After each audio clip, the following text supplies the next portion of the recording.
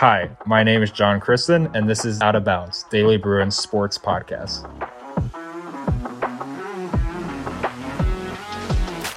Hello, welcome back, everyone, to Out of Bounds. Again, my name is John Kristen. I'm the sports editor here at the Daily Bruin. It's been a few weeks since our last episode. We've all been busy with school, watching different sports, but I'm happy to be back to preview some basketball and to look back at the women's basketball season. Today, I'm joined by Gavin Carlson. Gavin, how are you? I'm doing great. I'm really excited to be here. Thanks for having me. Yeah, Gavin is a second year here at UCLA. He's been on the women's basketball beat 2 years now, also the softball beat. Gavin, have you ever been on a podcast before? No, first time on a podcast. I really like what you guys are doing over here, and so I'm excited to, take my crack at it. Yeah, I'm excited to have you on. It's a little harder than it looks at first, but you'll get the hang of it. I believe in you. I was Gavin's editor last year on women's basketball and on softball, so happy to be talking to him today. So I think we're going to start off with some women's basketball talk. Women's basketball just wrapped up the Pac-12 tournament. They lost to Oregon on Thursday in the quarterfinals before winning or after beating USC in the first round. Gavin, you were at those games. You guys made the trip to Vegas for that. How was going to Vegas, and how was the Pac-12 tournament overall? Yeah, it was a great experience. Obviously anytime you can go to Vegas, it's a lot of fun. Never know what you're going to see while you're out there on the strip. But in terms of the tournament itself, Pac-12 women's basketball is among the best in the country. So it was really fun to be able to see those high intensity games up close and personal. And, especially as a sort of relatively new journalist, just to see a lot of the out of market journalists and sort of how they approach their craft and everything. So it was a lot of fun. And obviously they didn't extend the trip as much as we wanted with a couple more wins, but it was great to be there for sure. Yeah, and then just take me back to this whole, obviously women's basketball season's not done yet, but this is your second year on the women's basketball beat. How was it? How was it fun? Like you said, the Vegas trip was fun, but just overall, how was your second year on the women's basketball beat? Yeah, it's been a lot of fun. It's definitely a lot different from last year. Last year with COVID and everything, all the games we were just watching them on TV, and then the press conferences would be over Zoom. So it's a completely different experience this year, being courtside for the games and physically in the press conferences after the games, being able to look the players in the eye, not across computer screens and Wi-Fi. So definitely a lot of fun. The whole Daily Bruin team makes it a great experience for sure. Yeah, I bet. It was different more ways than one. Obviously, they were in the top five for a few weeks last year. This year, only 14-12, 8-8 in conference. It's going to be their worst season since 2014, 2015. They're pretty firmly on the NCAA tournament bubble. They're right now first four out in Charlie Cream's bracketology as of yesterday. Last time they didn't make the tournament was also 2014, 2015, so it'd be a pretty big deal. It's been a bit. It's been really since I've started watching basketball that UCLA hasn't made the tournament. UCLA women's basketball hasn't made the tournament. So how would you characterize the season, Gavin? Do you think it's a disappointment, or do you think it's not fair to say that because of all the injuries? Well, I mean, of course it's a disappointment, but you can't talk about this year without not mentioning just the ridiculous amount of injuries that this team faced. I mean, like you said, last year this team only had 7 players, and yet they kind of overachieved and were in the top 10 for a lot of the year. And this year was supposed to be about having a deep roster. You bring in all these transfers, and yet half of them didn't even contribute to the team that much. Gina Conti was supposed to be the team's starting point guard, and she didn't play a single game. Angela Dugalich comes in from Oregon, misses the first 19 games, and then that USC game has 13-12 and kind of reminds you of what you were missing out on all year with her. Emily Bessoir misses the whole year. Jalen Penn misses time. Dominic Onu misses time. I could literally spend the entire podcast just listing all the injuries for this team. And, obviously, coach is going to say, we don't want to make excuses, but it's hard not to when, they didn't have even half of their roster together for most of the season. So, disappointing that they won't make it to the big dance, most likely. I don't think they will. And it stinks because I think most people know that this is a tournament level team when healthy. Yeah, and that kind of brings me to my next question. I know I listened to Corey after the game. I read the rap that you guys wrote out in Vegas. Lauren Wang, another women's basketball writer for us, wrote that one. And the last quote was Corey saying, kind of just pleading with the NCAA tournament committee saying, look, this team is playing like an NCAA tournament team. Do you think that's true, what they showed in Vegas? Obviously, they beat USC, and then they were winning for a lot of the game against a really good Oregon team. So do you think what they showed in Vegas, that forget the resume, forget the early season losses, do you think right now this team is playing well enough to be a tournament team? Yeah, I mean, and even looking before the Vegas tournament, they knock off Arizona. Mind you, it's without Kate Reese, probably the best team or best player for that team. But they beat Arizona and pretty handedly. Then they go to ASU and win that game as well, heading into the tournament. So you could tell that this team was getting healthy, playing their best basketball at the end of the season. And like you said, Coach literally said, get rid of all the spreadsheets, ignore the first half of the season, just look at us right now and the way we're playing. And yeah, they not only did they push Oregon till the final buzzer. Charisma Osborne had her worst game of the season, and that's the third leading scorer in the Pac-12. I think if she's healthy and playing at her best and scores anything more than 5 points, they win that game and really make a run at the title for that Pac-12 tournament. So I do think that this is a tournament team based on how they're playing, and you can only hope that they get in. Yeah, and then you mentioned Charisma Osborne there. I think she's had an interesting season, to say the least. Obviously, like the rest of the team, she's dealt with a ton of injuries. I think she also is playing a little bit out of position. Obviously, they recruited Gina Conti to come and play point guard, so she wouldn't have to. And then Gina Conti misses the whole season. I know I didn't have you prepare on this, but just give me your thoughts on what Charisma's season, how you would characterize Charisma's season this year. It's a roller coaster. There's no other way to say it but that. And it really doesn't have to do necessarily with her play, but I feel like every single time you watched a UCLA women's basketball game this year, there was a 50-50 chance that she was going to end up down with an ankle injury, a knee injury, get carried off the court. And every time it happened, it sucked the air out of the arena. The whole team didn't know if this was finally the one that was going to keep her out for an extended time. And, she only missed, I think, 2 games officially. But like I said, she was in and out of a lot of games. And, it went from an ankle injury to a knee injury. And like I said, she was able to, rank 3rd in the Pac-12 in scoring. But there was at times where Coach kind of questioned her leadership a little bit. And I think that's why they wanted Gina there. I mean, Charisma was the biggest recruiter of Gina because she didn't want to have that primary ball handling responsibility. So it's a really hard season to, kind of grade for her. But she's still one of the best players in the Pac-12, and I think she will be again next year. Yeah, obviously she finished an all Pac-12 team member, same with Amari Thomas. But it was just a tough season for her overall. But I think the future is bright for her. Just going back to the team as a whole.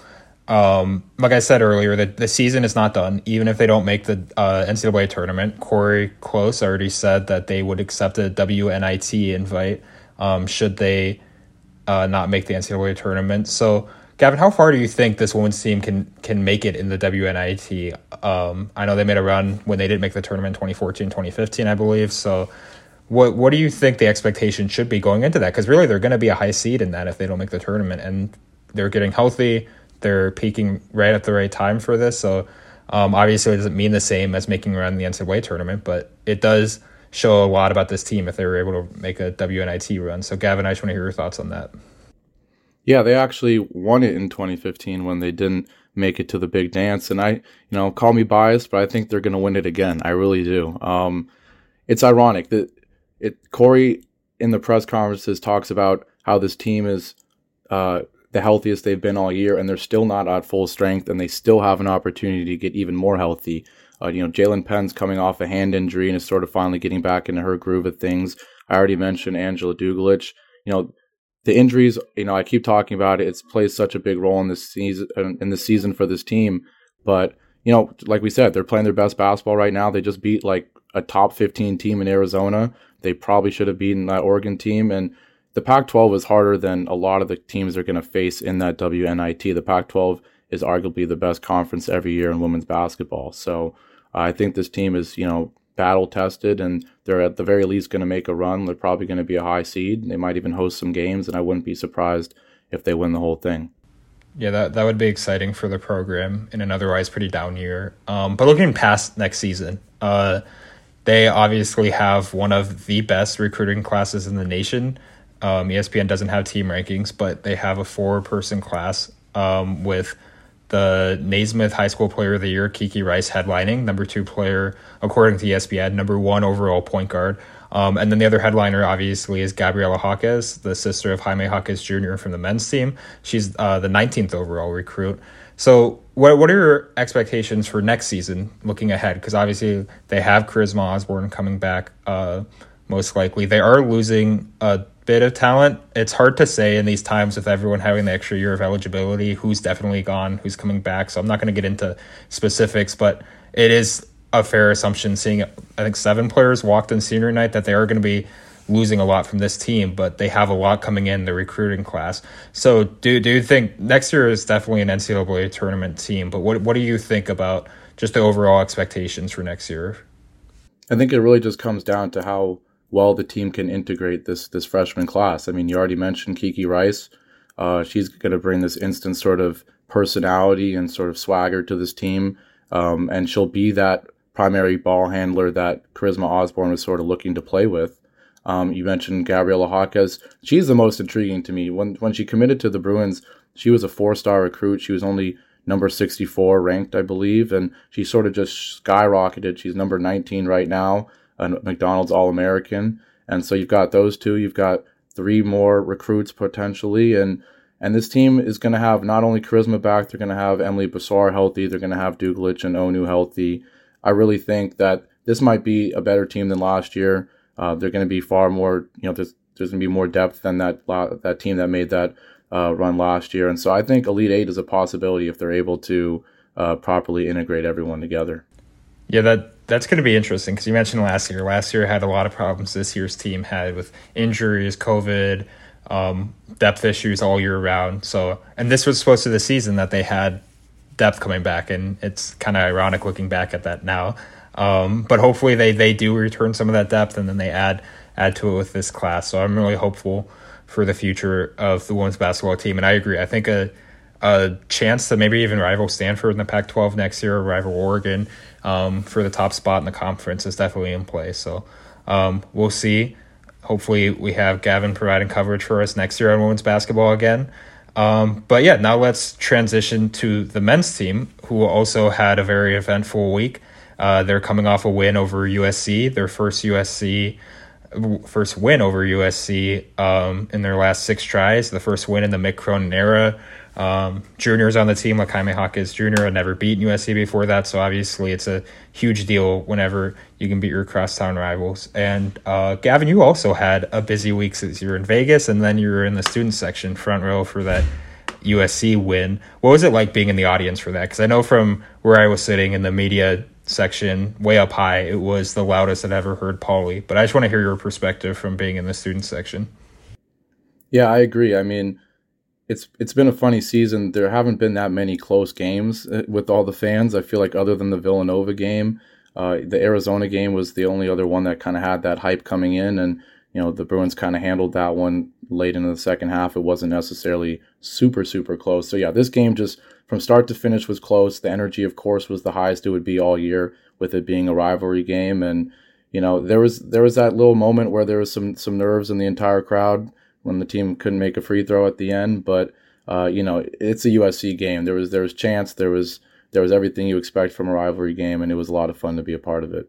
Yeah, it definitely you could feel the tension when Drew Peterson from USC hit that 3. I think it was Jules Bernard missed a few free throws, and considering how the last few regular season finale games against USC has gone, with 2 straight buzzer beaters going in favor of the Trojans, it was definitely a nervous time in Pauley Pavilion. But I think a big reason that they were able to pull it off this time is because of Jaime Jaquez Jr., who is probably on his best stretch as a Bruin, wearing the blue and gold. Last time against USC, earlier in the year, he didn't have a great game.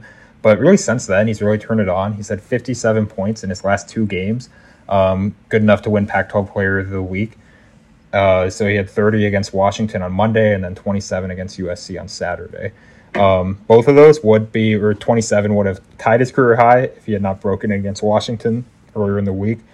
He's shooting 64% during that stretch, and I think the most remarkable thing is he's only made 1 3 in those 2 games, which, considering, in this day and age, to score nearly 60 points across 2 games without like being hot from behind the arc is just incredible. He's getting to the paint at will, and he's doing it against taller players too. It was fun to see. Definitely in that first half, it really felt like it was Isaiah Mobley versus Jaime Jaquez, and Jaime was going at him, and he's a shorter guy, and he was still getting in the paint whenever he wanted to, and getting to the free throw line with that pump fake, that patented pump fake that seems to always get his defender off balance. Gavin, what are you seeing from Jaime Jaquez so far these last 2 games that has made him so successful?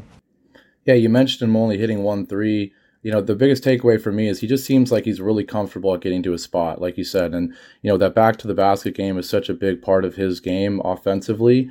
But I guess my concern was always what happens when he is playing a taller defender, like you mentioned. When he's playing an undersized guard, he can get to that low post with ease and kind of always either finish or get fouled.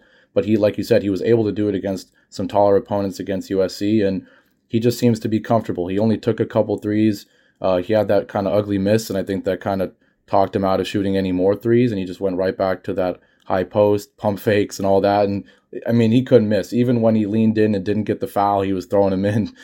So, sometimes players just have those nights, and he just seems like he's really comfortable and really confident right now. Yeah, I think that word you just used, comfortable, is the key with him. He was talking about before the game, actually, that he grew up playing. He was always taller than the other kids, so he grew up in the paint. So he's just used to being down there. And you can definitely tell out there. He looks comfortable going against taller guys. And I think it's going to be key when we're going up against Big Ten teams in the NCAA tournament with tall set with 3 centers. I think that's kind of, you saw it against Michigan last year. You saw it against Gonzaga, obviously. That team was kind of small last year with Cody Riley as their only playable big.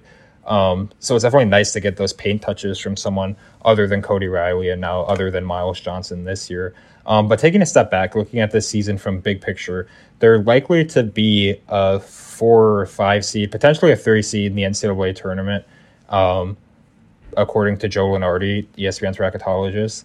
Obviously, they started the season as number 2 overall, so they're projected to be a 1 seed at the start of the year. So falling down, it could be seen as a disappointment. I think it's about where I expected them to be. They've won 23 games. It's their best record since the 2016-2017 season, which obviously had Lonzo Ball. And that year they finished 28-3 in the regular season. So they've had the most success they've had under Mick Cronin.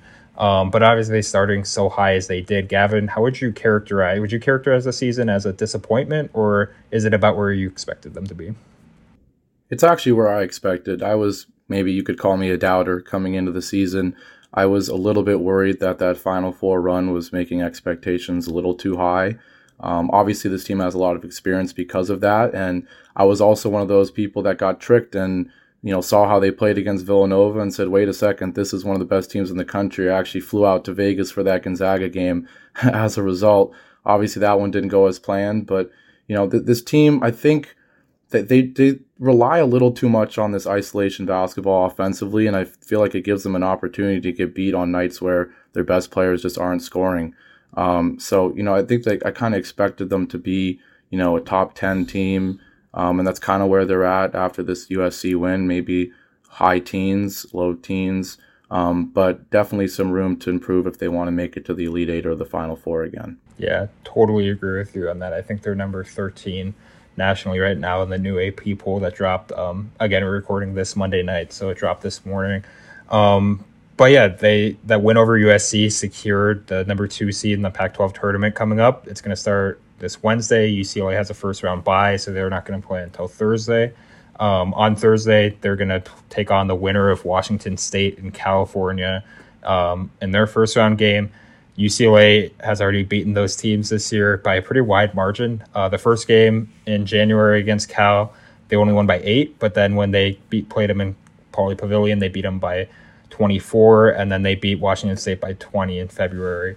So I think you can reasonably assume that UCLA is going to get past that opponent. Obviously, Washington State is shooting it well. They just beat Oregon. They could give them some troubles, but if I was a betting man, I would definitely, I would say it's very likely to get into this past the quarterfinals and into the semifinals. So that's where it gets interesting, because there's a looming rematch with USC, who finished number 3 seed because of their loss to UCLA. So I think that's where the tournament really starts, really in that semifinal round with a potential matchup against USC. Um, so not to put you too much on the spot here, Gavin, but what are your predictions for this Pac-12 tournament, men's tournament this year? I've been thinking about this one for a while. I do think they beat USC in the semifinal. I think sort of the nerves at the end of the game and sort of the way it ended actually might help this team. I think if they ended up winning by 12 or 13, kind of ran away with things, maybe they get a little comfortable and don't think about changing some things. But because the game ended how it did, and they're never going to take this USC team lightly, but I just think the way it ended kind of will remind them that they need to be careful. And if they do face Oregon or Arizona, in the championship game, coin toss game, but I do think they lose. I think Arizona is just a little too efficient. I think that game that they won was kind of a fluke in terms of the shooting from their two best players in that backcourt for Arizona. I think they play a better game. They obviously did once UCLA went into their building. And this team has not been good outside of Pauley Pavilion, and sure, it'll be a neutral site, but that's still not in front of a majority UCLA crowd. I think Arizona fans will travel extremely well for that game, better than UCLA fans, and so it'll be a semi-road game, and because of that, I think they will lose in the Pac-12 championship final to Arizona. Yeah, I think you hit the nail on the head right there. I agree with the home road splits. I think is the most alarming part about this team. They went on a stretch there where they lost 4 or 5 road games, including that USC loss earlier in February. Then they followed that up. They beat Stanford, but then they lost Oregon the next game in Eugene. So really, it kind of does worry me that this team, we haven't really seen them beat anyone too good on away from Pauley Pavilion. The biggest wins of the year, USC, Arizona, Villanova, all came Pauley Pavilion, all came with a rocking home crowd. So I'm actually a little more pessimistic than you in that potential rematch in the semifinals against USC. I think USC fans or UCLA fans will travel better. So I think they will have that advantage, but they did not play well in T-Mobile Arena the first time they played here in that Gonzaga game, which you and I were both at. I was there as media. That was a very disappointing game. There's just no life in that arena, and they got destroyed by Gonzaga. And that was a very hyped up game. So I'm kind of more worried about them. If I had to guess, I would say they probably get past USC, but Arizona is just a buzzsaw. They're going to have fans. But I wouldn't count out Arizona. They've got a tough draw with Arizona State, probably in the second round, and then Colorado or Oregon, who has given them fits. They almost lost to Oregon. They did lose to Colorado. So Arizona obviously has to get past their opponents, but if they do, I think they're going to be too much for UCLA to handle, and I honestly don't think that game would be close, but we'll see. And then our last thing I just wanted to check in on is the NCAA tournament. I said already that they're probably going to be a 3 or 4 seed right now, or as of Sunday afternoon. Joe Lunardi had them as a 4 seed in the West region, which would have them starting out in Portland with a matchup against Towson in the first round. I think this is really interesting that they have Alabama as a 5 seed in the second round, and then Gonzaga as a 1 seed in the Sweet 16, all in the West region. So it could be a few rematches from last year's NCAA tournament. Coming off the Final Four run, I think fans are going to have reasonable expectations. Maybe not fans, but the casual observer who sees UCLA is probably going to pick them as a trendy upset pick to get back as the UCLA brand. But Gavin, what is your prediction for how far they're making the NCAA tournament, to put you on the spot again? Yeah, I think they get to the Sweet 16, not relatively easy, but I think they get there. Sweet 16 is going to be a coin toss, but I do see them losing. I just feel like this team, like I said, they rely a little too much on the isolation ball offensively. And if, at least 2 of the 3 ISO scorers in, Jaquez, Bernard, and Johnny Juzang, if they need 2 of those 3 guys to play well to beat elite teams. And I just, I think Johnny's kind of been in and out with injury. Jules has had a weird year, and obviously Jaime's playing really well right now, but I think against elite teams, it's still going to be difficult for him to get to his spot all the time. So I just see this team against elite talent, not playing at home, kind of struggling a bit like they have, like you mentioned, when they're on the road or a neutral site. And I think it's going to be a disappointing end to the season for a lot of people after that Final Four run last year. I see them getting eliminated in the Sweet 16. Yeah, a lot of it depends on what their matchups are and whatnot. I think the Johnny Juzang injury scares me a little, makes me a little hesitant. He missed a few games with his ankle injury, came off the bench against USC, really didn't look himself. I don't have his numbers up in front of me, but I know he did not shoot the ball well. He was inefficient from the field. He was taking bad shots. He just looked out of rhythm. So that makes me hesitant to pick him far in the Pac-12 tournament and then also in the NCAA tournament because he's had ankle problems in the past. So we'll see about that. I think the big thing is if they can make a run in the Pac-12 tournament and secure a 3 seed, I think that would be huge, getting out and not playing a 1 seed until later because the 4 seed plays the 1 seed in the Sweet 16.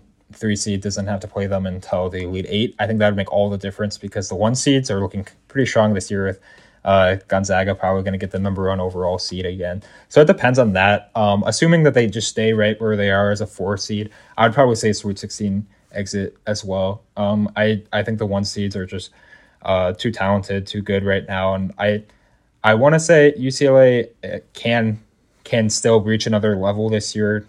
Wins over Arizona and Villanova, the USC wins kind of showed what gear they can hit when they're engaged, when they have fan support. But we'll see. We'll see if when they're facing a 1 seed with a bigger home crowd and they get down, when they have their backs against the wall, will they be able to pull out magic like they did last year? But I wouldn't put it past them losing earlier than that or even making it further. It's a total guess at this point with everything that's happening with other teams. Obviously, conference tournaments are starting this week, so we'll have to check back in on that. But yeah, if I had to guess, I would be right with you with the Sweet 16 exit would be not knowing who the opponents are, not knowing where they're playing, all that. But yeah, I think that's going to wrap it up for this episode. I want to thank Gavin for coming on. Gavin, you made through your first podcast episode. How was it? It was a lot of fun. It makes it easy talking with John. We talk about basketball a lot. We need to talk about it more. But yeah, I think it was a lot of fun, and we'll see. Hopefully these teams can make runs in whatever tournaments they're in. Yeah, you definitely have not heard the last of Gavin on this podcast. He will be a regular guest, I hope. But yeah, so again, shout out to Zoe Willoughby for producing this podcast as always, getting it up before the Pac-12 tournament games or UCLA's Pac-12 tournament game, as always. And yeah, so Out of Bounds is brought to you by the Daily Bruin, UCLA student newspaper. You can listen to this show and others by the Daily Bruin on Spotify, Apple Podcasts, and SoundCloud. And a transcript for this show is available at dailybruin.com. See you, everyone.